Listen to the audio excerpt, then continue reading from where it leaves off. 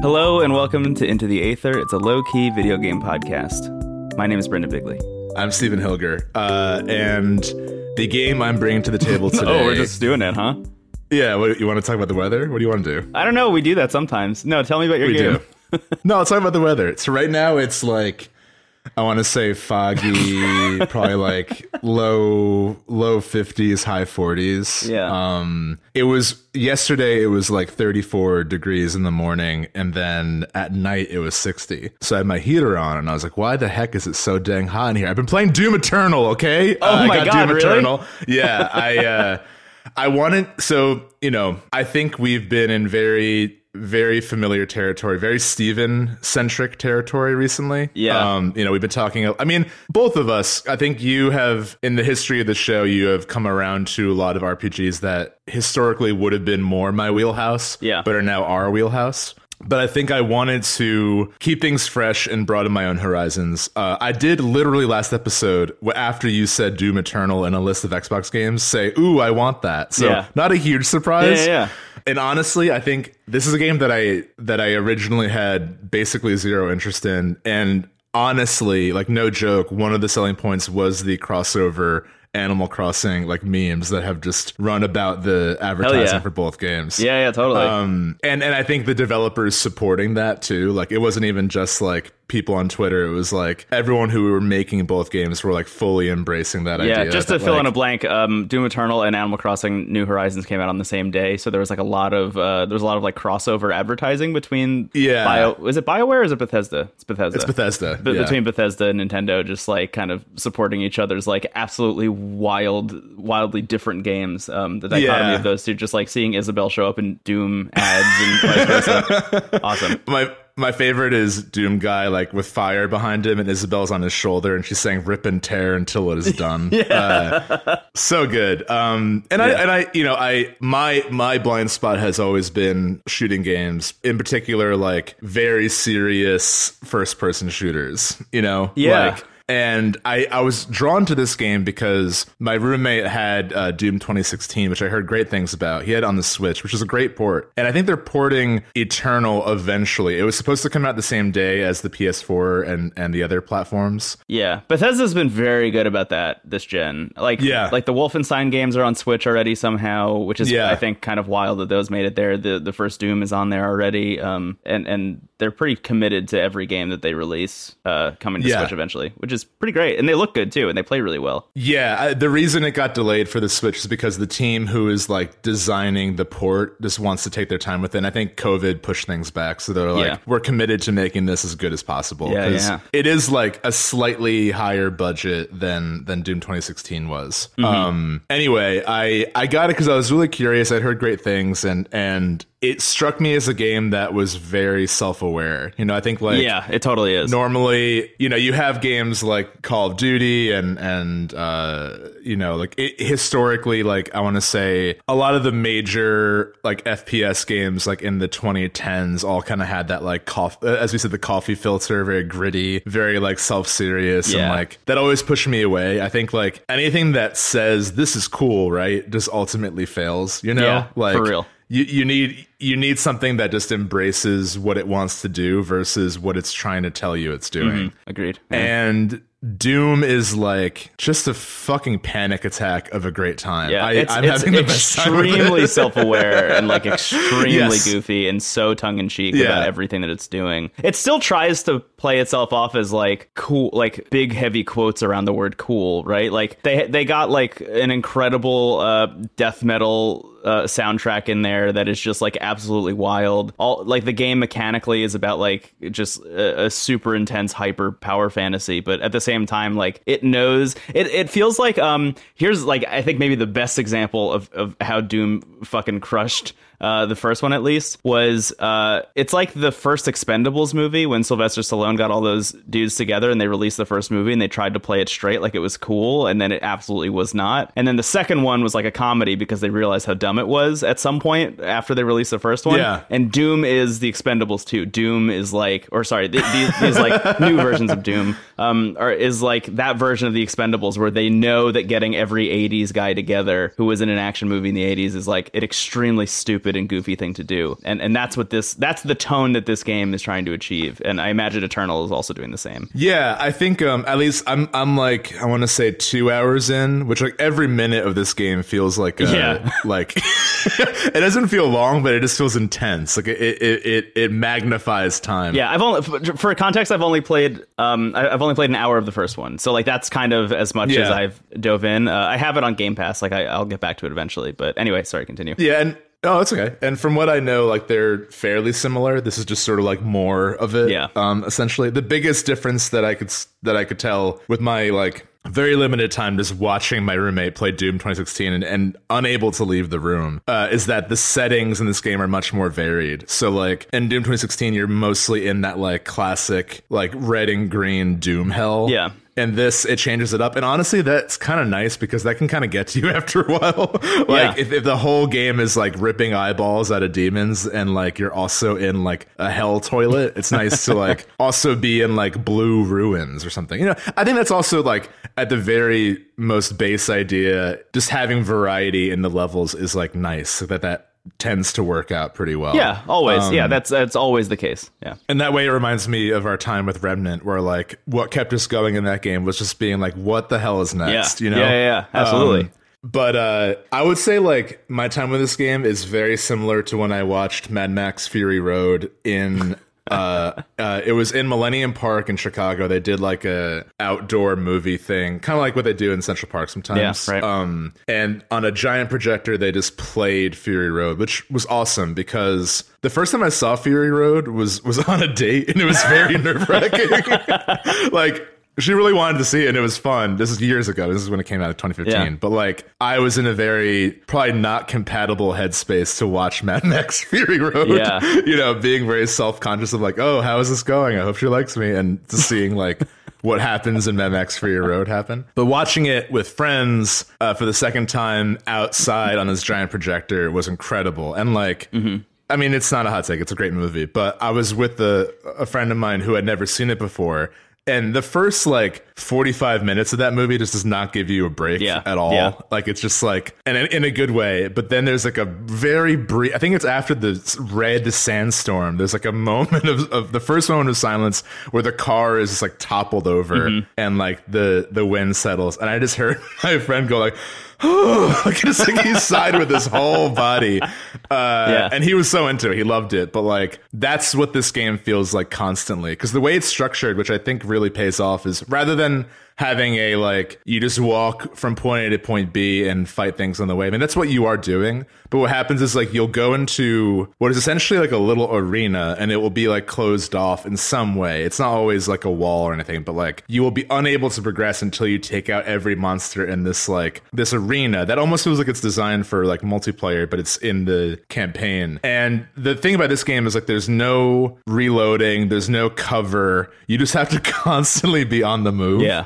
And constantly be like gauging your ammo and like what makes sense to do. Because how it works is like you start off with just a shotgun. Perfect. And ammo is very limited. And the way you get more ammo is, you know, there are pickups and stuff. But mostly what happens is once you get an enemy to low enough health, they start flashing. And then you go in and perform like an over the top kill move that like gives you a bunch of health and ammo. Right. So what ends up happening as you go on is you kind of learn like, okay, like these enemies don't take much to kill, but these do. Do I want to take out the big one first, or do I want to like keep the little ones on my radar so I can like get health and ammo from them? Yeah. It's really well done. And like, I'm at a point now where like, I feel like I've learned, the game has taught me like, okay, here are like most of the monsters you're going to find.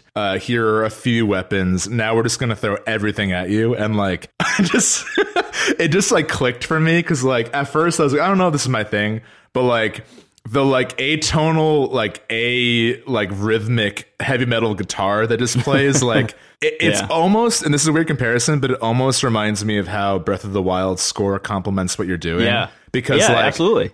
When you're first in this thing, it's just so frantic, and you're like in fight or flight mode, just like trying to figure out what the fuck is happening. Right. There's like a brain with a scorpion tail firing at you, and you're like, okay. I have like 8 bullets. How do I do this? And you're just running in circles, like trying to figure out what to do. But then as you get into a rhythm, it literally feels like endorphins start kicking in, like a jogger's high.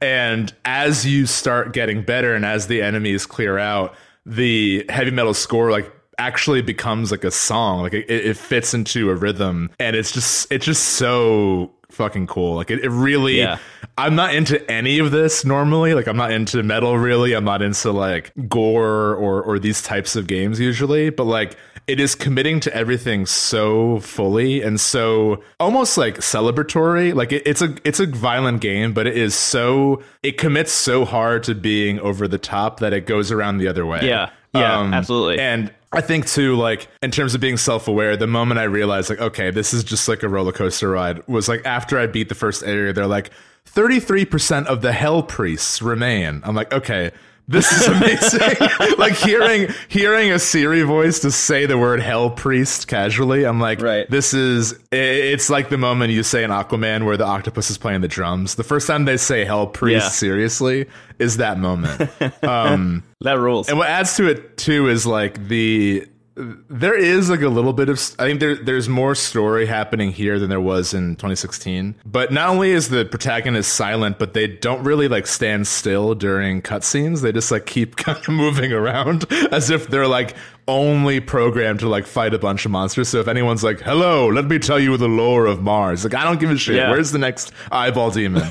That's fascinating. It does like, there are some things that kind of get in the way. Like, you know, I would compare this game oddly to Titanfall 2 in the sense that like it is a shorter campaign, hyper committed to providing you with like a certain experience. But while Titanfall 2 miraculously pulls off like platforming and a very cheesy but oddly heartfelt story. This game's story, and they do add platforming, which I don't think really works. That being said, like the what this game is doing well is like why you're staying, and everything else is sort of is whatever. You know, like it's fine to put up with those lesser moments because like when you get to those arenas and you're taking on like 8 million demons with 3 different guns and it's just insane. I would recommend playing this game as soon as you wake up. Like get a cup of coffee and play this game, like because I don't think this is a game. I feel like the first time I played it was after I was working remotely. It was like 5 or 6, and it just like didn't sit right with me. Like I was enjoying it, but it wasn't like I was like, okay, this is so opposite of what I usually play to wind down. But like playing this game in the morning, like standing up with like a cup of coffee is like the way to do it. It is so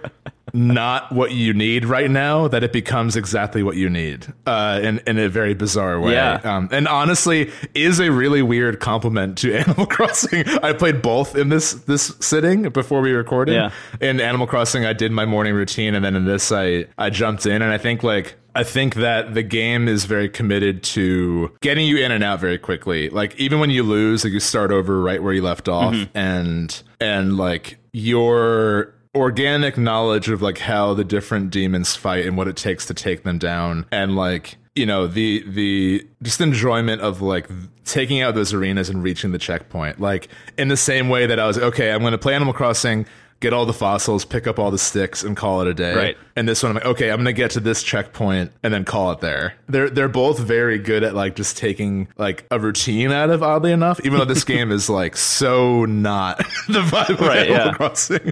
But it's great. I would really recommend it, surprisingly. I was expecting to like it, but kind of at an arm's length. And I think like, and I still kind of feel that way in moments, but when it's doing its thing well, there's like really nothing like it. And I think that it really is interesting to see this IP that is literally like one of the first, if not the first, FPS game. You know, the first Doom alongside Wolfenstein was like what created the genre essentially. To see it come back and like, you know, because there was a version I think of a modern Doom game where they just like upped the graphics but didn't change anything else, and it was like fine. That's kind of what Doom 3 was if you played that one. Right. But what Doom 2016 did and what this game is doing is really thinking like, okay, what did the original Doom provide that has been lost to the modern shooting genre? And it is that sense of franticness. I mean, you play the original Doom and like it's just horrifying. Have the ability to move, shoot. It's a very vulnerable game. You're very vulnerable. Despite it being a power fantasy, you have to...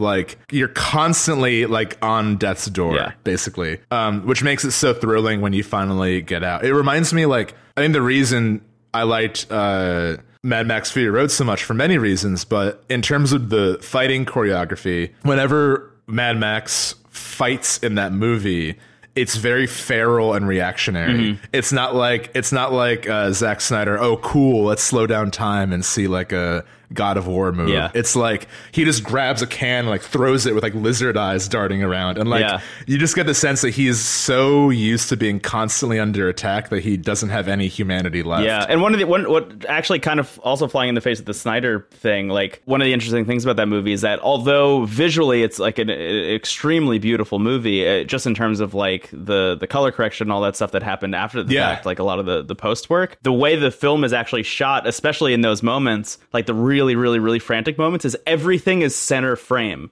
all the time. They center everything that's happening. Everything they want you to focus on is center frame, so your eyes never have to move because they're cutting so quickly. They can't say, okay, now we want you to look at the left side of the screen, then the right side of the screen, because I think your brain would hurt in those moments. And that, weirdly enough, like I find, at least from my couple hours with Doom 2016, like that was weirdly kind of the situation in Doom 2016 as well, where I found, although everything else was frantic around me and I felt very frantic in general, I think there's like a general sense of calmness that comes from the fact that like the color palette was very muted, and like I kind of always knew what to expect, even if I didn't know how I was going to handle it. Which I think it just like really goes to show how streamlined that design is, and how much thought they gave to not overwhelming the player, but like keeping them just below that line at all times. Yeah, absolutely. That's a very like insightful way to look at it. And I think too, there's so much to be said about that quick editing, because I think with this level of gore, I mean, they're like, you know, they're like demons that you would see on the back of like it's very Biker Mice from Mars energy. It's very like early 90s, like, you know, that kind of grungy aesthetic. So it's hard to it's like a 90s Notebook doodle turned into like a fully 3D rendered like kind of Bloodborne covered in barbecue sauce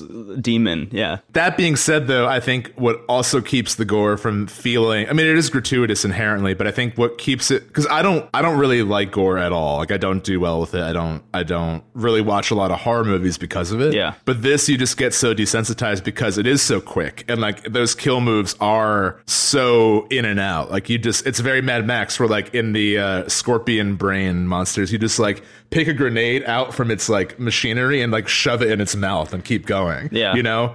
And what's great is like depending on what you're, you know, like I did one where an enemy was glowing and I jumped down and I hit R3, and my kill move was just like stomping on its head as I landed, and I kept going. Yeah. So like I think too with Mad Max, like the quick editing, the violence is like part of the like almost choreography of the scene, and not like something where the camera becomes like gazy for it, like it does in Mortal, like, you know, no shame in Mortal Kombat, but like the fatalities in that game are like very much like, look at this for 5 minutes, you know, and that just does nothing for me. This is disgusting. You know, like I don't want to see this. Yeah. There are some funny ones, but like, you know, it's not really a series I seek out because of that level of like focus. Whereas this is like, it's just so fast and so not real that it doesn't like irk me. It's great. I really like it. I think I heard it's like a 12-hour campaign, so I'd like to finish it because I hear the second half is like where it really gets going. Cool. But as someone who's like new to the series and like actively doesn't really seek out games like this, like I'm having a really great time with it. And I think going back to our episode with Dom where we talked about like having a game that kind of gets you like physically involved, like Wii Sports, this game has no motion control aspect, but like it will get you standing up and like physically involved in a way that other games don't. Yeah, like it feels like you're watching like a sporting event you really care about. You know, like it's the same. I was gonna say when you mentioned before that you were standing up, like you were holding coffee and like standing up and playing it and stuff. I was gonna say that sounds a lot like you're just watching football or something. That's so funny. This is my football. This is my Sunday night football. Yeah, whatever. NFL I know Eternal, nothing about sports. I mean, that's a thing. NFL Eternal. Rip and tear the pigskin until it is done. Yep. It's just so weird to play this game because literally most of my day has been like working remotely with like, you know, as I work, I put like very low key music in the background. I've also been watching Parks and Rec. I've been watching a lot of Bob Ross as well. Hell and yeah. playing Animal Are you watching Crossing. on So to that mix in, Twitch channel? No, I'm watching on Netflix. They just have all his stuff on there. There's a Bob Ross Twitch channel where they just have it on 24/7. I think the only day they take off is Sunday or something. Like there's one day where they don't stream it. But anyway, I've just been having weird dreams now, throwing Doom Eternal into that like quarantine mix. Yeah, you know? Totally. I just hear Bob Ross like, just beat the devil out of it as I like, rip out eyeballs. Oh my god. I love all of hell's creatures, squirrels and the eyeball demons. Just beat the devil. Beat the devil out of it. Oh my god. He says that all the time. A titanium white. Just beat the devil out of it. Titanium white. Okay, we can't do this too much, but Bob Ross in Hell is one of my favorite bits you've done. I love Bob Ross. Would highly recommend Bob Ross. He's also like an incredible painter. Like obviously he should be based on the show, but like it is cool to see him work. Anyway, Doom Eternal, Bob Ross, Parks and Rec, all great. Would recommend. Yeah, I don't think there's anything that we can say that can make this segment any better. So I think we should just stop it and move on. Yeah, like the game, short and sweet, in and out, rip and tear until it is done. Beat the devil out of it. Beat the devil out of it. Yeah. Yeah, that's his favorite part. I just love. Yeah, it's so good. Anyway, it just will cut to him like also like bottle feeding a squirrel sometimes. It's amazing. Yeah. Oh, this is my friend. I found him out in the woods and brought him in. Yeah, he has a bunch of squirrels, and every once in a while his son shows up, and his son will do one. Yeah. And his son is like exactly the same. He just has a mustache instead of the fro. Yeah. Like that's his visual identifier. In passing, he'll be like, I can't stress this enough. The people emailing me about having squirrels as pets, they're not pets. I take care of them, and I bring them back to the wild where they belong. Yeah. I'm like, who is emailing Bob Ross angrily? Who is watching that show and being like, you fucker, why are you taking in those squirrels? Rip and tear until it is done. All right, onward. Goodbye. Steven, quick like housekeeping update in the middle of the episode. I just wanted to shout out a couple things that have happened recently. Number one, we have an Instagram account now. It's Instagram.com/intothecast, or just @intothecast if you're already in the Instagram application on your mobile device. You can check it out there. I uploaded all the previous art. So the entire collection of all, I don't know, 90 something pieces of art are up there, which is fun. And they'll be there going forward. So I don't know. We have a Twitter and everything else, but like if Instagram is more your speed, then feel free to follow us there. And I don't know what else we'll do on that feed yet, but I'm sure we'll do something fun. I guess we could do stuff with the stories, you know, for announcements or whatever. But the main feed will just be episode art and like the show notes. It's honestly been cool to revisit some of the older pieces, and you have retconned because our first like canonical episode was Octopath Traveler, which like I've been feeling a real hankering nostalgia for. Me too. That game was a very special place in my heart, and I feel like would be great right now, just like alongside Doom Eternal, just a great companion piece. Chocolate and peanut butter. The battle is truly won. But you added art to episodes that didn't have any. The first 3 test episodes, Frasier and the Void, just like major artistic kudos to you, my friend. Yeah, it's incredible. The NASA photo with Kelsey Grammer. Yeah, so that art is there. Yeah, you can go back, scroll all the way back to the beginning and see the art for the test episodes before we even figured out the name of the podcast. So that's cool. A second thing is that our Anchor account, it used to be, I think it was, I don't even remember what it was, the Aether. I think it was anchor.fm/the Aether, which didn't make any sense because everything else that we have is Into the Cast. So that is now anchor.fm/Into Into the Cast as well.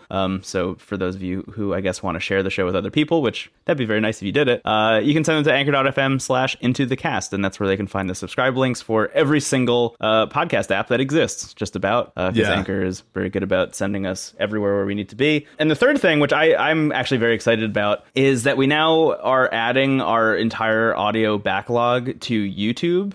So you can now go to YouTube, which we don't have a short URL yet. Like, we don't have I forget what they're called, a vanity URL. I think we need something like 40 more subscribers on the channel or something, and then we can get into the cast. But for now, the link is just in the show notes. But you can go back, and the plan.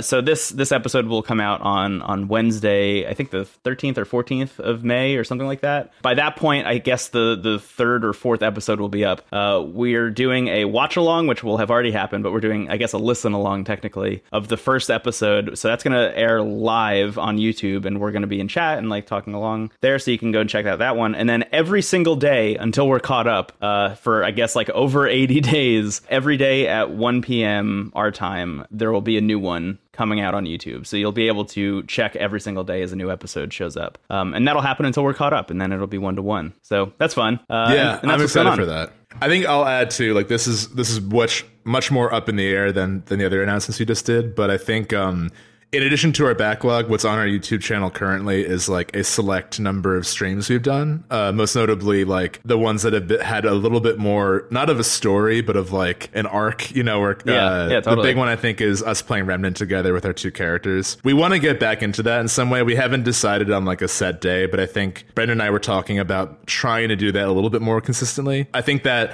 not every stream is going to go to YouTube, because I think sometimes we're just like, I'm going to stream today, and it just happens, and it's like, it exists. It's always a fun time, but I think we will upload the streams that like are some type of recurring segment, or like have some type of like I think when it's the both of us, and when it's something that we're going to play more than once, it will be ported to YouTube. Yeah. If you, dear listener, have any recommendations for PlayStation 4 video games that Steve and I can play together, we're optimally looking for something where we can like make our own characters and like go through a story. We were talking about maybe like tipping back into Remnant, or playing Final Fantasy 14 some more, or Elder Scrolls Online, or things like that. So if you have any ideas for games like that would be fun for us to play together, or games that you just want us to play on stream, feel free to hit us up in any of the places where you can hit us up now, which now includes Instagram as well. You can DM us there. Hell yeah. Yeah, cool. Exciting announcements, beat the devil out of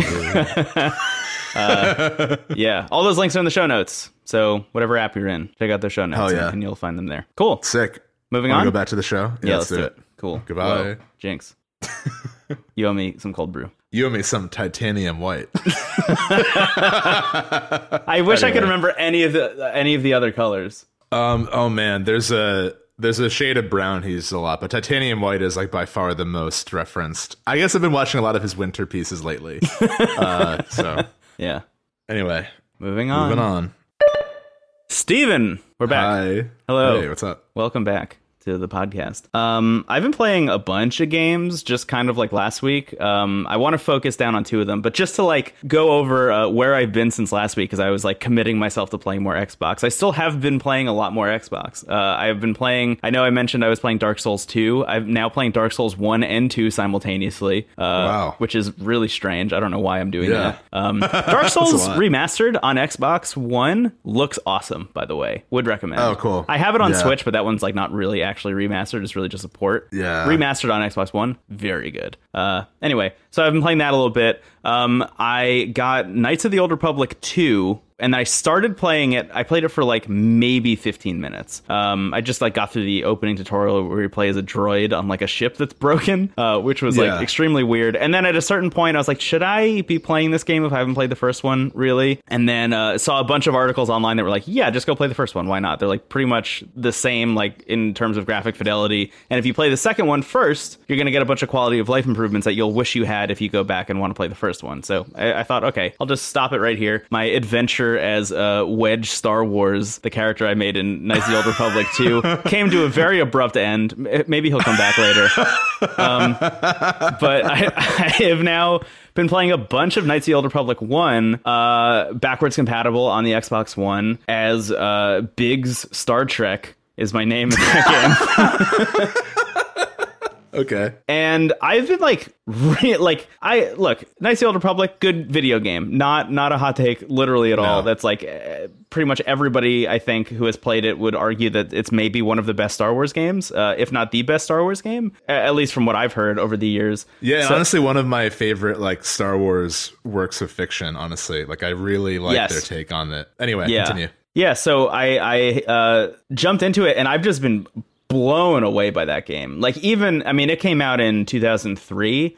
Even like in 2020 standards, like this game has held up surprisingly well. I have found myself in this situation where like I kind of wish that more games committed to creating a real kind of like realistically populated and densely populated place as this game did in 2003 in more recent games. Like I'm also playing Assassin's Creed Origins at the moment and Final Fantasy 12, which, you know, I'll talk about later. But like even by comparison, like this game kind of holds up to those two. Like this 2003 game holds up to that 2006 game. And that, 2017 or 2016 Assassin's Creed game, like just in terms of how well realized the Star Wars universe is in that game is like shocking. And a lot of it just has to do with voice acting. Like the whole game is voice acted. Every single line of dialogue is voice acted in that game and has usually some kind of branching narrative dialogue tree that you can choose from as well. So like you're also influencing all of those conversations that are all voice acted. And what that creates is like this really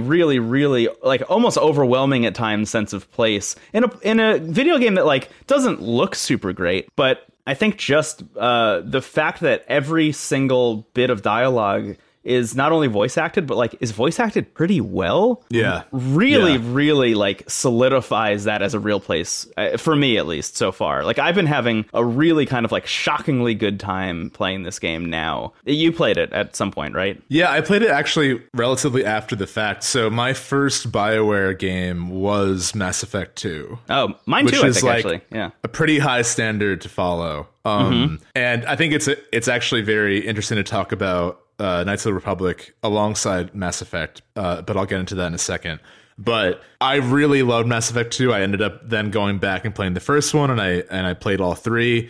I picked up Dragon Age Origins as well, and I loved that. So I was like, okay, I really want to see, like, because in many ways, Knights of the Republic is like the definitive beginning of BioWare's, like, you know, brand. Like that is like, in many ways, it's still their most beloved game. There was like an age of BioWare, and it kicked off with Knights of the Old Republic. Yeah. So I went back and played it, and like you said, it's like, it's shockingly fresh. Like, yeah, the combat and the graphics are like what you kind of expect going into it. They don't get in the way, but they just are what they are. But like I think that there's still such a void for games like that. I think Outer Worlds kind of tried to like revive this sort of game and did for the most part, but like even still, I think this game in terms of just like feeling like the setting is real, feeling like your conversations actually have weight and matter. I'll never forget there's a bounty hunter. This game very much follows my rule of D&D where like you can try to do anything, but it's going to be filtered through the reality of the setting. Yeah. So, like, if you want to be a jerk and try to fight everyone, you can, but you're going to get your ass kicked. Yeah, and totally. The moment they, like, teach any player who's trying to be, like, a cool, chaotic, neutral rogue. I know exactly the point you're talking about already. You meet, what's his name? He's got a great name. The bounty hunter. You know what I'm talking about? Yeah, the one in the cantina. I don't know his name either. He has, like, the cool goggles on. Yeah, I need to find out. I'm sorry. The one who counts to 3? Is that who you're talking about? Yes. Yeah, okay. Calo Nord. Easily one of my favorites. And you meet him, you see him like take out a group of ne'er-do-wells in a bar. And you talk to him and he counts from 3 to 1 and you can like kind of antagonize him. And if you keep doing that, he just kills you. He wipes you out like with no effort. Yeah. But if you leave, he's like wisely done. Yeah. He's like, nice choice, kid. And then he walks off. He is just like a really fascinating character that in the beginning is just sort of thrown in the background. Like I think he does come back in some way, but like is a character that feels like there was so much thought put behind that's just in the bar. You know? Yeah. Like you don't have to talk to him. Very easily missable, that character. Yeah. So But yeah, that game kind of, I think, solidified BioWare's attention to detail with like having a great cast, really good voice acting, really cool moral choices, and the way that plot plays out is like unbelievable. It's still really great. Yeah. I think too, something that I was worried about is like, I feel like Star Wars is such a giant IP that I don't know if I can have like a personal attachment to this story, you know? Like, I feel like it's gonna, like, you know, I don't really seek out games that like explore. I mean, not that it, you know,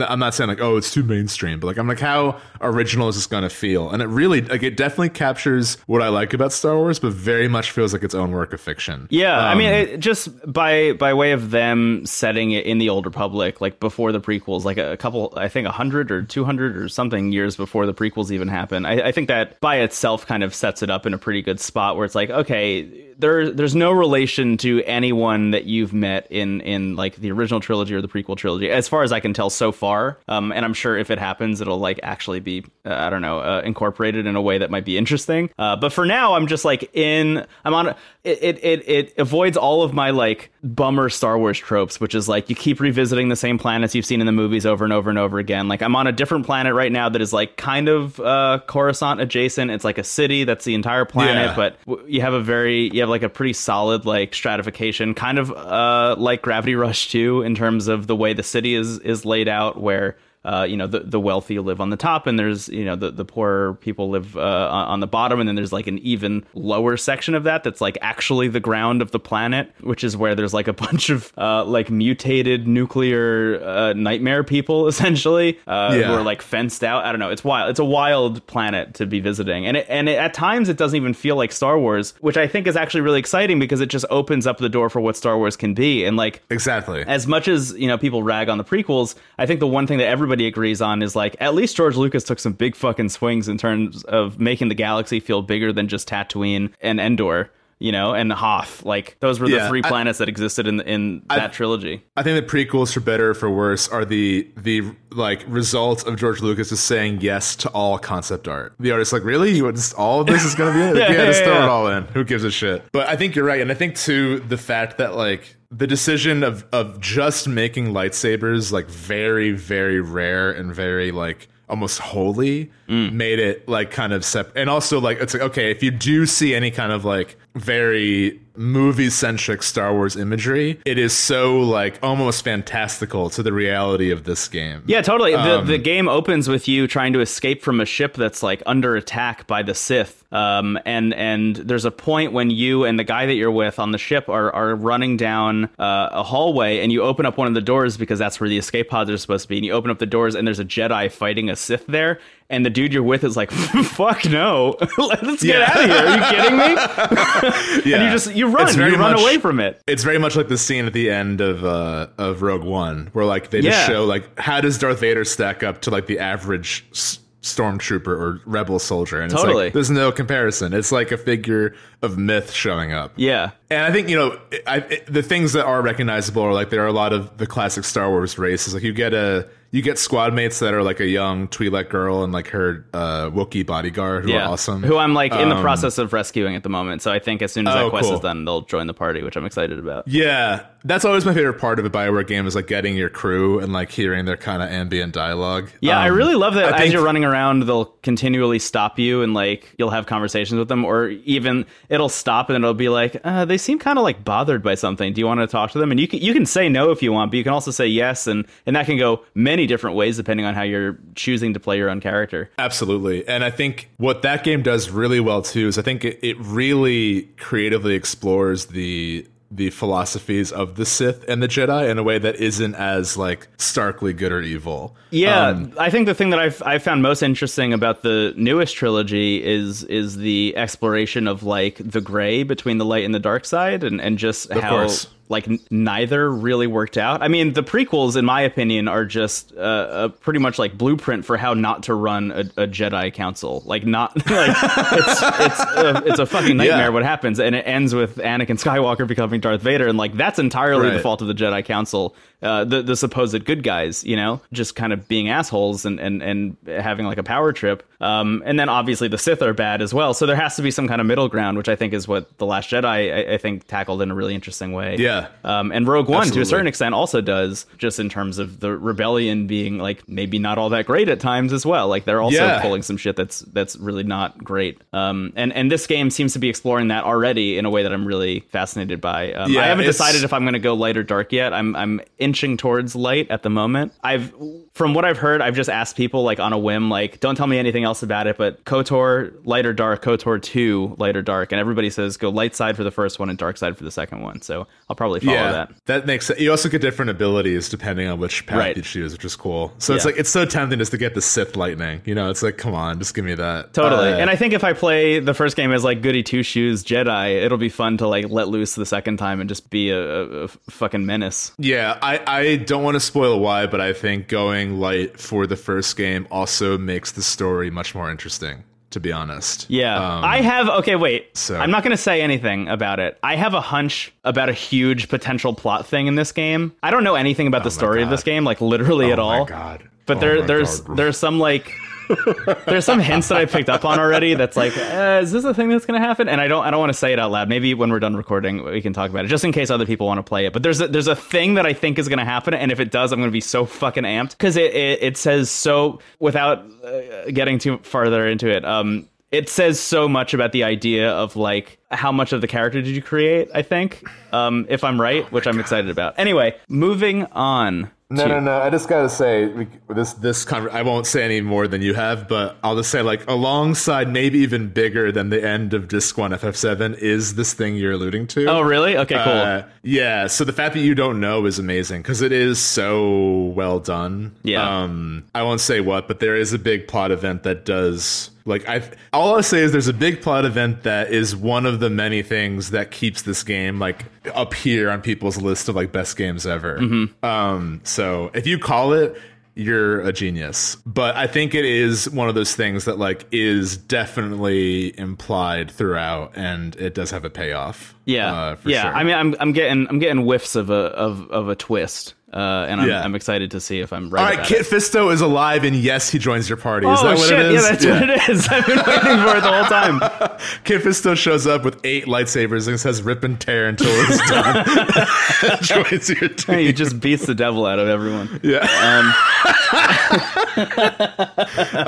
The Joy of Painting with Kit Fisto is not going to be the episode title, but I really want it to be. I think in your joy of playing the joy of painting and the joy of playing Knights of the Republic, I would love for us to I think you would enjoy playing Mass Effect 1 now, because I think Mass Effect 1 is a little bit harder to get through because of the controls, but it is very much like if you added shooting to Knights of the Republic in terms of like how it plays. Yeah. But it's so fascinating to jump from one to the other, because you can see it's like, okay, kind of like Obsidian, which did Knights of the Republic 2. Here's BioWare given this giant IP and putting their own twists on it, and then they're given the chance to make their own sci-fi series, which is like probably the dream of like almost anyone, you know, absolutely. Like to make your own sci-fi world. And Mass Effect feels like this culmination of so many beloved sci-fi series. It definitely feels more Star Trek than Star Wars, but I think it also very much follows in, I think, the moral philosophy of, you know, like in Knights of the Republic, you can be light or dark, and like that does get into more good or evil territory.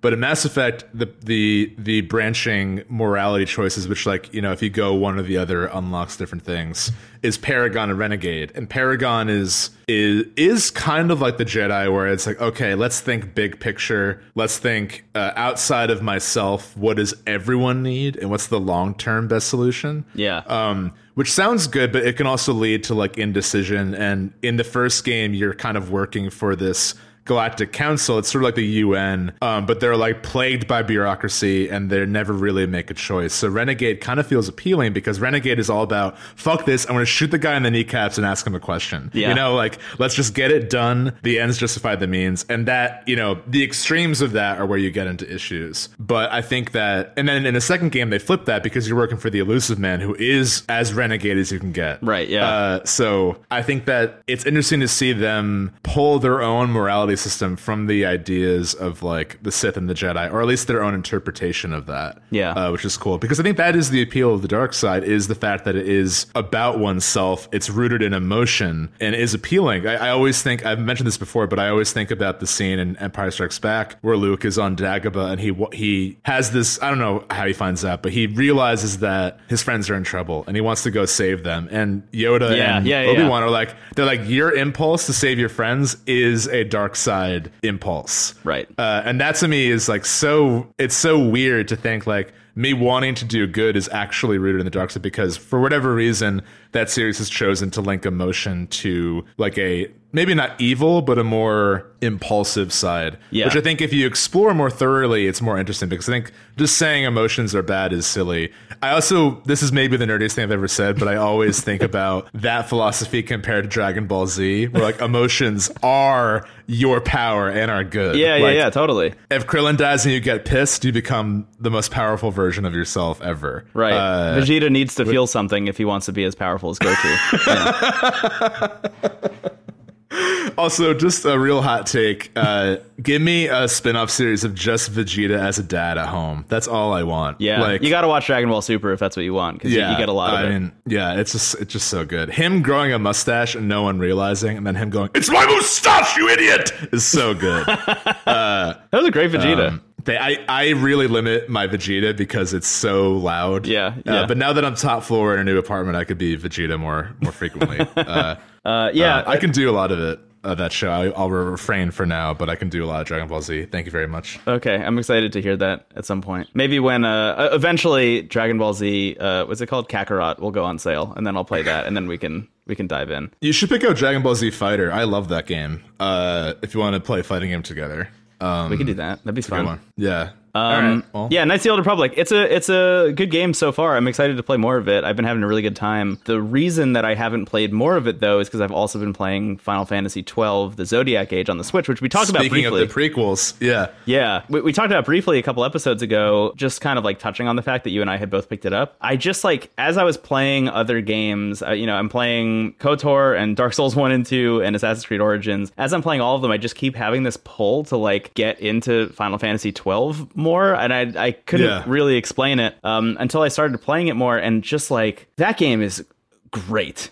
Like, I'm like 6 or 7 hours in at this point, and I am just like blown away by like not only the quality of that game as like a Final Fantasy game, also like 3 years separated from Knights of the Old Republic feels like a completely different league of video game. Yeah, absolutely. The way that they have decided to populate the world and allow you to speak to everyone who lives in all the cities, like it's really, it feels very dense. And you and I talked about this a little bit, but like a lot of people refer to Final Fantasy 12 as like an offline MMO. And it very much feels that way, where like almost every citizen, at least in Dalmasca, the place where you start, is like just kind of riddled with NPCs that you can talk to who have like little dialogue bits by themselves, and like anytime you go into a store, there's like 50 people there. It's like always slammed, and like there's like lines and stuff, and people are like checking out all the items. Like it's really, I think really spectacularly done in terms of just the way that they've decided to fill out that world. I'm now at the second city, so after the starting city. Oh, cool. Which is great, and having a really good time there. But the thing that really has struck me about this game, honestly, and this is why I wanted to talk about it in the same segment as KOTOR,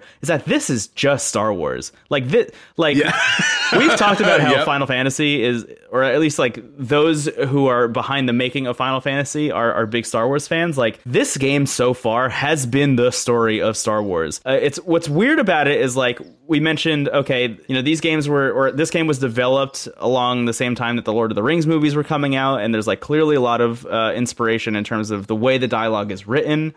I think that comes from Lord of the Rings. This game was being developed as the prequel trilogy was coming out, and a lot of the art direction and design work, I think, is pulled like directly from the prequels. It feels very Naboo a lot of the time. There's a character you meet named Fran, who is like a bunny woman. Fran. Who speaks, at least in the English dub, speaks with the exact intonation of Natalie Portman as Padme Amidala in the prequels. Like, as soon as that clicked for me, it was like, oh my God, she's just doing Padme. She's just delivering lines exactly like Queen Amidala. wild. But more than that, there's a moment, and I don't think this is spoiling anything, but there's a moment where you get tossed into a dungeon and you need to escape this dungeon with like another guy who joins your party. You break him out of jail and stuff. And, Bosch. Yeah. Yes. And it is straight up the Death Star scene. Like, it is the entirety of the moment when you're in the Death Star. There's a guy who shows up and he's called the Judge, and he's just Darth Vader. Even the way he speaks through his mask sounds just like Darth Vader. There's even like down to the minutia of there's a scene where you end up in this one room that has like a giant power converter column in the middle of the room that you need to like turn on. And I was getting hints that Balthier, who's one of your party mates, was like very much an Obi-Wan Kenobi meets Han Solo kind of vibe. Yeah, absolutely the Han Solo edge to him. Yeah. But he has big Obi-Wan vibes. And there's a moment when he knows exactly what to do with this power converter in the middle, which is exactly the scene from Star Wars when they show up on the Death Star and Obi-Wan is like kind of shimmying his way around the power converter in the column in the middle of it. I was like, I can't believe it's like 1-to-1. And then later you end up getting on his ship and it's just the Millennium Falcon again. Like, yeah. Wild how much of this game is just Star Wars, and it's been very strange to be playing this simultaneously with Knights of the Old Republic, because I'm like, which of these games is a better Star Wars game? And the answer is less clear than I think it is every time I think about it, because Final Fantasy XII, incredible Star Wars game. You could just tell me that this took place in another planet somewhere in the world of Star Wars, and I would absolutely believe you, just in terms of creature design, in terms of art direction, in terms of the way everybody speaks. There's literally an evil empire. Like, it is very Star Wars. And the score too is very John Williams. I was gonna say the music is very, in a good way, it's very much inspired by that. Yeah, I actually maybe AJ, can we play some of the sewer music in here? Because it is just John Williams Star Wars, like straight up. I do love that this game just gets you through the sewer bit early. Like, you end up in a sewer fighting rats like very early on in the game, and then you just get it over with and you're moving on, which is great. Yeah. But hopefully some of the sewer music is playing right now.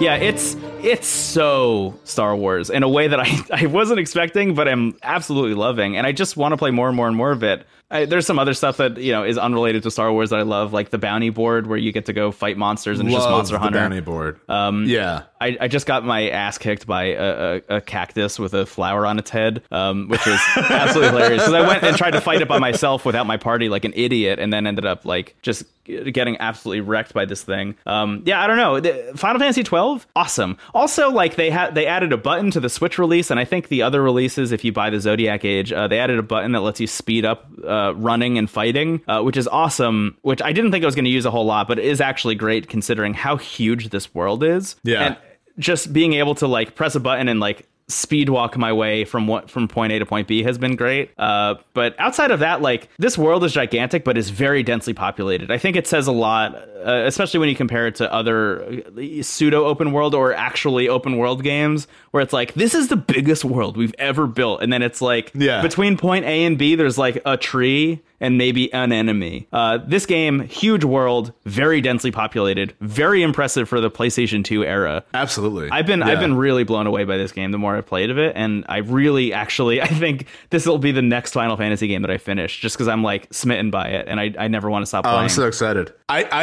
This is the one that I didn't get very far in, because it came out at a weird time. This came out like, it was maybe one of the last PS2 games, and came out shortly before FF13, which I think got more attention upon release. Yeah. So 13 is flashier. I get it. Like 13 is like, it feels closer to a Final Fantasy 7, Final Fantasy 10, just in terms of like style and art direction and everything. Like, I get why that game kind of got top billing, but 12 is awesome. 12 is cool, and I think it's something that's unique to it, especially in the Final Fantasy series, that it's very interested in separating the boundaries of playing and cutscene and fighting. You know, in a lot of other Final Fantasy games, like when you're fighting, you're in a different world, like the screen blurs and you're fighting like a goblin on ice skates or something. You know, or then it will cut to cutscene mode, and suddenly it's like super high fidelity, big budget scene of someone like in a waterfall or something. But like like here, there are those big cutscenes, especially in the beginning, but like most of the time, I mean, you have the battle system where it is very much like an MMO where you're just running in an environment and enemies are there. So it's kind of like in that way FF7 Remake or Final Fantasy 14 even. Yeah. It's no coincidence this was the game that followed FF11, which was the first Final Fantasy MMO. And a lot of the people in the making of 12 were playing a lot of 11. So, like, that kind of MMO DNA bled heavily into this game. The battle system feels weirdly very similar to Knights of the Old Republic also. It does. We talked about this off the show, but it feels very BioWare in the sense that Dragon Age Origins, which also plays like a kind of souped up version of KOTOR, has a very similar system where as you level characters up, you can program the AI to take actions. And that's something that FF12 like really goes heavily into with the gambits, where you can, give characters like, okay, even if I'm not controlling them, Vaughn is going to use a potion on himself when his health is less than 10%. Yeah. It eventually gets into like coding where you're like, okay, if Vaughn is X, then Y is this. And it's really interesting. It feels cool. like something that would be overwhelming, but is introduced in a way. Well, actually, when they first mention the Gambit system, they don't let you actually interact with it or do anything. They're just like, you have the Gambit system now, isn't that great? And then the menu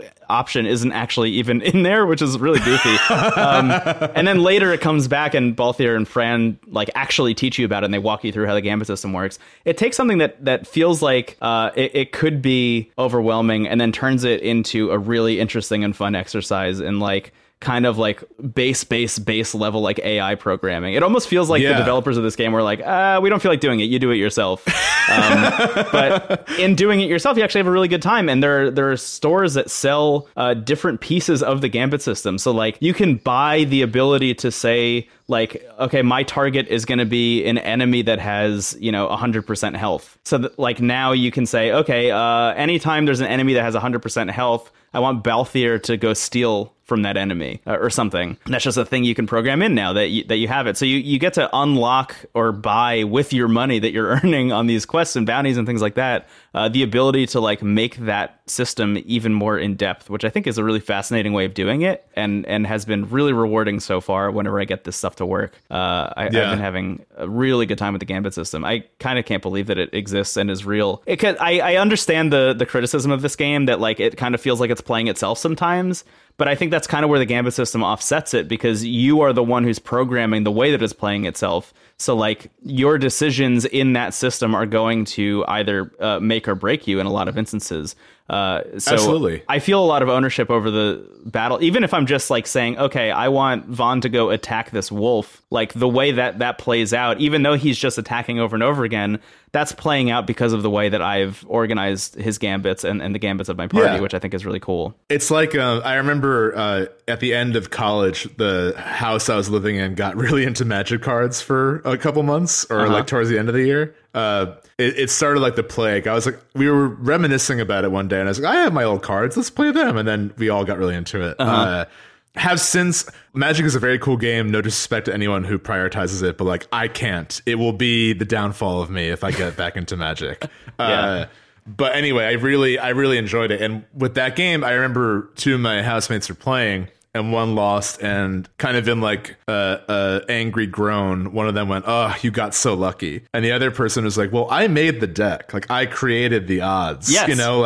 And that's kind of the same thing with FF12, where it's like, yes, it could be playing itself sometimes, but you're the one who is creating the system in which the game plays. And there's always going to be a need for like jumping in real time. Like there's never a Gambit allotment where like you always win no matter what. You're still gonna have to jump in and like use a potion on someone, or like use an item that like cures like the blind status effect or something. Like there's a lot of minutia in the combat, even though it looks on the surface like it's just kind of playing itself. And honestly, like this is a common note with FF7 Remake, but like that game could really use a little bit of Gambits. Like I agree. Yeah. I think like while I loved the idea that they really want you to switch between everyone, there are a lot of fights where it's like, let me just like, I want to play as this character for a bit longer. Like, can I have Barret? Like you have the auto cure materia and stuff, but I hope in the next episode they have like a little bit more of that. Yeah. Because I think they introduced the idea of it with some of the materia, so I think they can add more of that in the episode too. Yeah, that might honestly be the way that they do it. It's just adding more materia that is like automatically do this thing, like kind of creating a really, really, really low level version of the Gambit system via materia. I think is a cool idea. Yeah, absolutely, and it's already kind of there. Just you only see it like once or twice.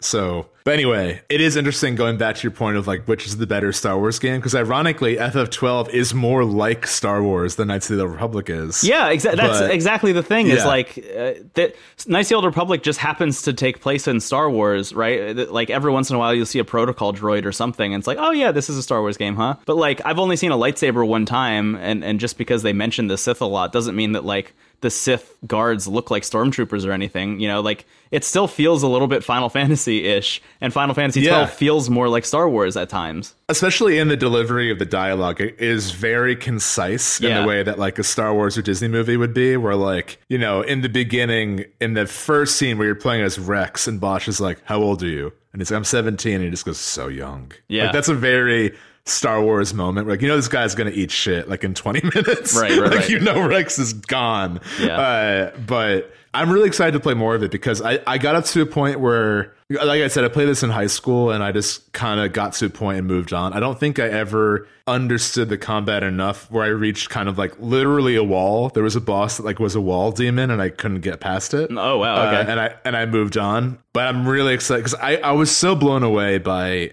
how smitten I was by this game, revisiting it like a decade later. I think that Final Fantasy 9 and 12 are both like the underrated gems of the series in very different ways. I think like 9 is a game that is very focused on the cast and like on a tone, and it's definitely one of the funnier entries in the game. Like it has that Miyazaki tone that we discussed. Yeah. But the combat is like whatever. In this game, I think the cast is a little weaker than normal. Although that being said, I remember really liking Balthier and Fran. I think once they join the team, the energy like really picks up. Because Vaughn is Luke Skywalker if he wasn't the chosen one. So you just have like the thing about Vaughn that's really interesting is as much Luke Skywalker DNA as he has way more agency as a character and is like way more upfront about standing up for himself and like kind of making his own way than I think Luke was. Luke felt very passive, like kind of whiny. Yeah, like there aren't many things you can knock like Star Wars for, like the original Star Wars for. But like Luke is a very passive character. Things happen to him. He's not making a lot of choices. Vaughn is making a lot of choices.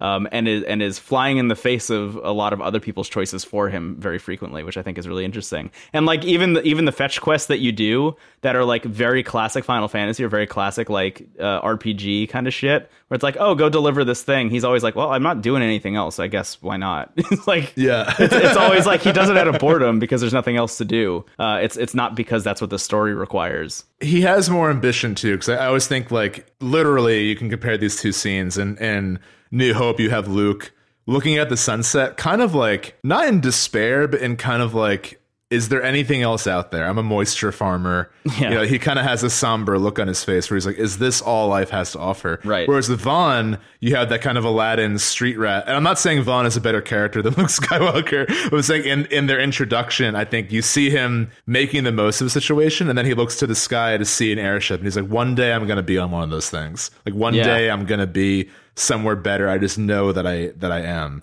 Totally. And that's a really cool, like, I think FF12 is also very interested in not having a protagonist in the traditional sense. I think it's much more like you could argue that Bosch is the main character, who actually he was originally supposed to be. Oh, no way. Yeah, it's kind of funny. In the production of the game, and they talk about this in the Polygon article I mentioned when we first talked about this game, but Bosch was supposed to be the main character.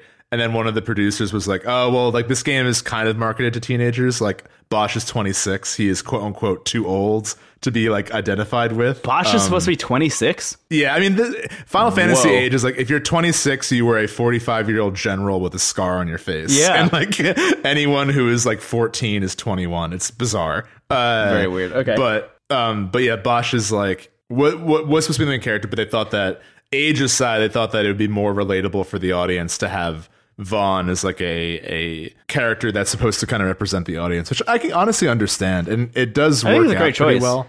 Yeah. And the relationship between Vaughn and Bosch, without getting too into it because I don't want to spoil stuff, but like that, I think that's really interesting. Yeah, you have a really cool framing device for all their different like reasons for being together, and I think both Eir and Fran are great as like a driving force. So they're the ones that keep the plot moving, literally. But they're the ones with the airship. So yeah, it's a great time. I would love to revisit again once I'm farther in, and if we want to see it to completion, that'd be cool. Because there was a hard drive article that was like, world's biggest Final Fantasy fan has finished most of some of the games. That like hit really close to home for me. I'm like, I need to finish more of these things. So yeah, that's definitely on my.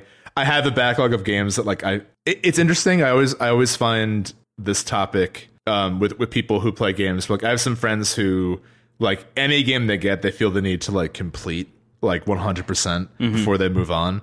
And that's great. I think that's whatever you got to do it. But I find that I don't mind if I have a game that I'm like, okay, I got what I needed from this. That being said, I do keep a list of games that I'm like, I feel compelled to see this to the end. Yeah. And this is one of them.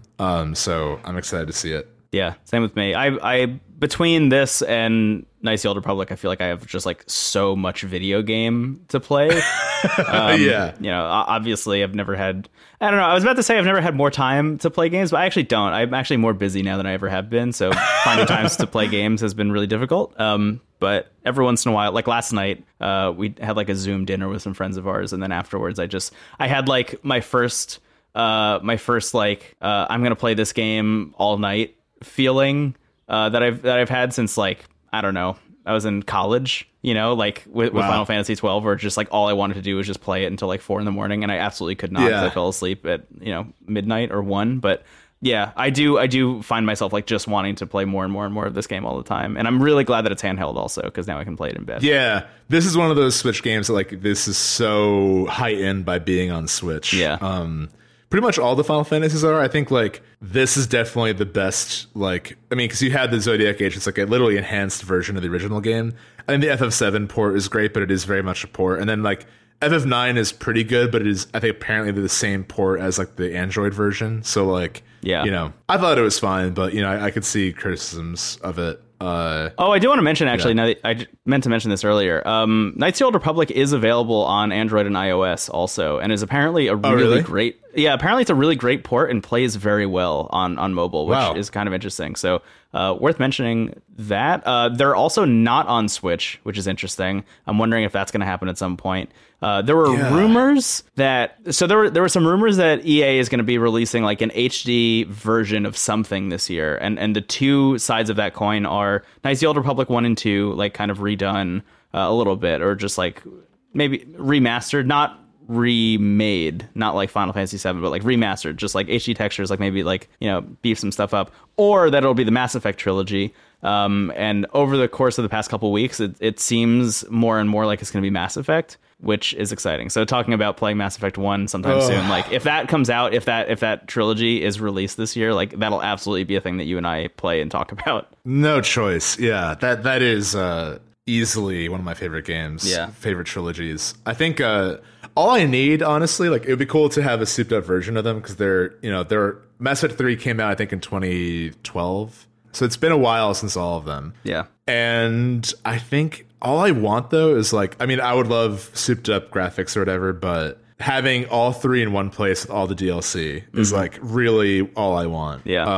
So if it's just that, I'll be over the moon. What is the DLC aspect of things that you want? Oh man. Well, so there's a lot. I never really played the first game's DLC, but in Mass Effect 2, there are 3 DLC that I know off the top of my head. One is called Lair of the Shadow Broker, which is like hands down a fan favorite, the best one, and maybe the best example of like what DLC should be, honestly. Oh, so is it like story editions and stuff? Yes. Okay. So cool. Nice. Lair of the Shadow Broker is Liara, who is in the first game and the third game is a major character. Yeah. Doesn't really show up much for 2, and a lot of people were like, what the fuck? Liara was like my love interest in the first game. Why isn't she in this one? So they not only did they add her in the DLC for that mission, but they added this whole subplot with her becoming the Shadow Broker, and like, which is basically like the, you know, like information, like, you know, like people go to her to find dirt on other people, essentially. Cool. That rules. It's a really cool mission, and the other 2 pieces of DLC added 2 new characters to the cast. So like one was this like ex-mercenary named Zaid, and one was like a thief named Kasumi. The third game's DLC is great. It got some heat in the beginning because there was, and I still stand by this, there was sort of day one DLC with a character named Javik who like clearly was intended to be part of the main game, and EA was kind of like, $5 please. Weird, yeah. Which is kind of a bummer, but in the wake of like the whole ending fiasco, BioWare went out of their way to like be cool, and they didn't have to, and probably shouldn't have, but they did. And they released the extended cut to the ending, which I thought was perfect. And they also released 2 pieces of DLC. One was Leviathan, which really was cool and filled in like a lot of, for people who were like really into finding plot holes, Leviathan was like, all plot holes filled. Good night. Wow. Yeah. And then the second DLC was called Citadel, which was my favorite, which was like just kind of what everyone wanted. It was like a big fanfic feeling, but like well done last hurrah with all the characters. So you just like partied with the whole cast. Cool. And like it just felt like a really nice way to say goodbye to like these characters people love so much. Because that's like, I think, not to touch on the ending controversy, but really for me, what was a bummer in the original ending was like I didn't feel like I got to say goodbye. I didn't care about like factual inaccuracies or like Turian digestive systems. Like I never thought about any of that stuff. I was like, well, that felt like incomplete. Yeah, right. And between the extended cut and the DLC, I was like, they have more than made up for it, and like didn't have to. And cool. Like having all that in one place to play the game as the same Shepard from 1 to 2 to 3 with all that stuff would be like so unreal. It'd be so cool. Yeah, that's kind of what I'm most interested in, I think, because they are all available on Game Pass, but I kind of don't want to do that if there's a potential HD remake in the works. Yeah, that makes sense. Sorry, I should say remaster. Those 2 words are very similar, but have very different connotations when you're talking about video games. Yeah, one is hard to muscle through, but does such a good job of like introducing that world and those characters. And like the best thing about the series is jumping from 1 to 2. Like starting 2 with your save file from 1 is like so cool. Yeah. And 2 is easily the best one. Yeah. Anyway, I'm very excited for that to be on the horizon. Because man, if you like seeing me not chill, that is the series to talk about. Yeah, I'm excited to see if and when that gets announced, and how. Also, I don't know how much we've talked about Jeff Keighley's Summer Games Fest that's happening right now, but between May and August, he's kind of a shadow broker for like what were gonna be E3 events at one point. Yeah. So like E3 was gonna happen, and then it got canceled for obvious reasons. So now all of those events have mostly gone digital, and they're all happening kind of throughout the next couple months. Like Xbox has already had one of their events, actually maybe even 2 at this point. They had an Inside Xbox, I think, last month, and another one this month, which I'm going to talk about a little bit more next week, I think. But yeah, I'm wondering, like, is EA going to have their own digital event, or is that going to get wrapped up into some other stuff? I don't know. Very interested to see like what the landscape of games announcements looks like over the next couple of months. Yeah. And I think too, like with BioWare and with like not being confirmed that this is the Mass Effect thing, I think they're in such a rough state right now that like re-releasing their biggest hit is probably like the move. You know? Yeah, like, I think so too. That's the move to like get them back on their feet. If they release the Mass Effect trilogy and it's like done well and done right, and like I think does service to the source material and like makes the fans happy, I think that'll be like really good for both BioWare and EA as a company, just in terms of like public opinion. And, you know, I know they're working on the new Dragon Age, which is also like, I think that's sort of their like make or break moment, unfortunately. Yeah, I think so too. But I mean, Dragon Age oddly has like a better track record as a series than Mass Effect. I mean, people were divided on 2, which I haven't played, but like I think in the years since have warmed up to it quite a bit. Mm-hmm. And Inquisition was like really great game. That is, if you're going to play one Dragon Age game to start, pick up that one, and then if you like it, play Origins, because Origins is like easily, I think, one of the best BioWare games out there. Yeah. Anyway, could go on and on. Yeah. Beat the devil out of it. Cool. I guess it's probably time for us to wrap up then. So the thing about Garrus is that he starts off as a renegade, but it's up to you to determine how he falls. Thanks everybody for listening to the show. Oh, you actually stopped. Thanks everybody who listens to the show. I just got a flashback of every middle school class. Like, oh, Steven's not, screaming today. Okay, cool. Yeah, actually, for real though, thank you to everybody who listens to the show. We say it every week, but it really does mean a lot. I think like going back and adding all of the art to Instagram the other day, just like really kind of opened my eyes to like both how long we've been doing this and like where we started and where we are now. It really does mean a lot that people have stuck around and have like kind of, I don't know, put the show. I don't know how to put this. AJ, help me with this edit. I don't know. It's really cool that people have stuck around and have been kind of championing the show since it launched and have been sharing it with other people. It's really nice. It's helped us grow too. I think like it's definitely a give and take process where I think we wouldn't have grown in the direction we did without the like positive reinforcement we received early on. Yeah, I agree. Yeah, it's really great. I'm feeling very emotional and nostalgic about the podcast that I'm currently recording, which is weird. But anyway, yeah, thanks everybody who listens to the show. The best way to help it grow is to just share it with other people. So if you feel like doing that, that'd be cool. You can also rate it on iTunes out of 5 stars. 5 stars preferred on our end. That'd be very nice. But I'm more of a 3-star fan of my Animal Crossing Island. We want to be the worst reviewed video games podcast on Apple Podcasts. Could you imagine? Anyway, this one stinks. You can head over to Apple Podcasts and write a review. That'd be really cool. We have a Twitter account and an Instagram account. Both of them are at Into the Cast, which is very cool. We have a Twitch account at Into the Cast. Look out for announcemements regarding streams. I think we're gonna, as Steven said, maybe like we're committing right now to like maybe once a month, but maybe even bi-weekly or more frequent than that if we can find the time, doing more streams. So please let us know what game you want us to play if there are any out there that really jump out at you. Oh, I have an idea. I'm going to talk to you about it off the show. I'm excited. Anyway, so there's that. That's also Into the Cast. We have a Patreon that's at Into the Cast as well. You can go to patreon.com/intothe-cast to donate to the show. Thank you to everybody who's done that so far, including, oh wow, this is the first time I've ever had to increase the amount of patrons I can see on one page. Holy shit. Oh wow. Whoa. Thank you. Whoa. Thank you, the city of Boise. Thank you, most of the West Coast. Thank you, Canada. Man, okay. Thank you to everybody who backs the show, including Akira, Alex, Andrew D, Ariel, Bede, Benjamin D, Benjamin W, Bolt, Brendan, Brett, Catherine, Chris, Christopher, Craig. I just want to mention it's a different Brendan than me. I'm not donating to this podcast. They do. Their name is spelled the same way as mine, though. It's mystical.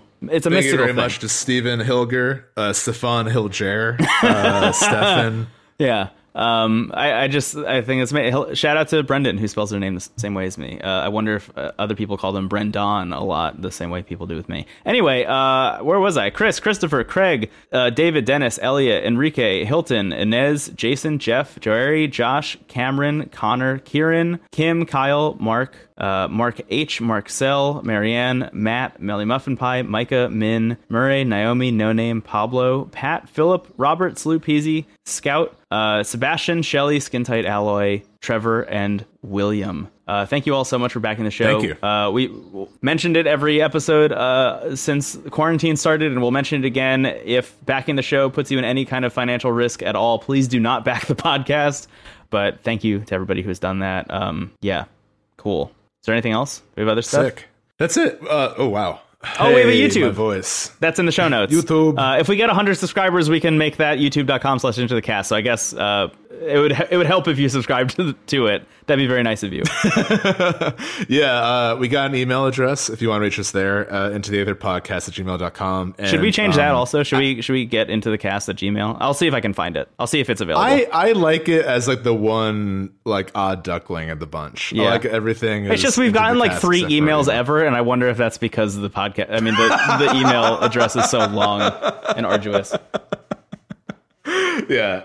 That is anyway, it's Into the Aether Podcast at gmail.com. Please send us an email address if typing in that long email hurt you in some way, if your hands hurt after that. Oh, we also have a Discord. I can't believe I didn't mention this. We have a Discord. It's bit.ly/TWG Discord, or you can just go to theworstgarbage.online and find a link there. The Discord's amazing, really great. There's very, very, very active community of very cool people. Highly recommend. I spend a lot of time in the Discord, as does I think everyone involved in the network in general.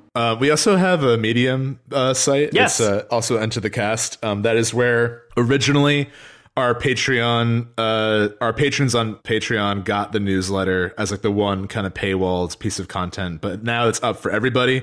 So past things we've written, and we've had guest writers and artists as well. A lot of cool stuff there, and that will be kind of updated periodically, kind of in lieu, like streaming on Twitch and posting on the Medium are the two things we're like trying to work out a more dedicated schedule for. But for now, expect like around monthly for both. I think with streaming, we'll do like whenever we feel like it, plus a dedicated like monthly thing with both of us. With Medium, I think it's whenever we have like an idea that excites us or something we want to explore that is probably better explored off the show. If we have someone reach out to us or an artist we want to feature, that will be how that's updated. So keep an eye on both, but we'll work on getting that more consistent. Yeah, cool. I'm gonna go make gnocchi for lunch. I'm gonna eat orzo and olives and veggies.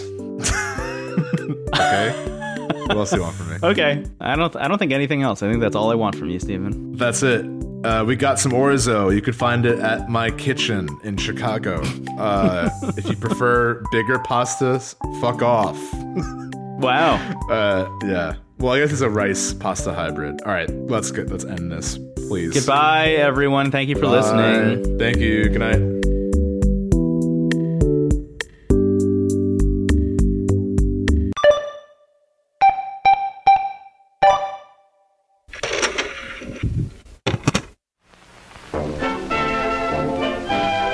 TWG, the worst garbage.online.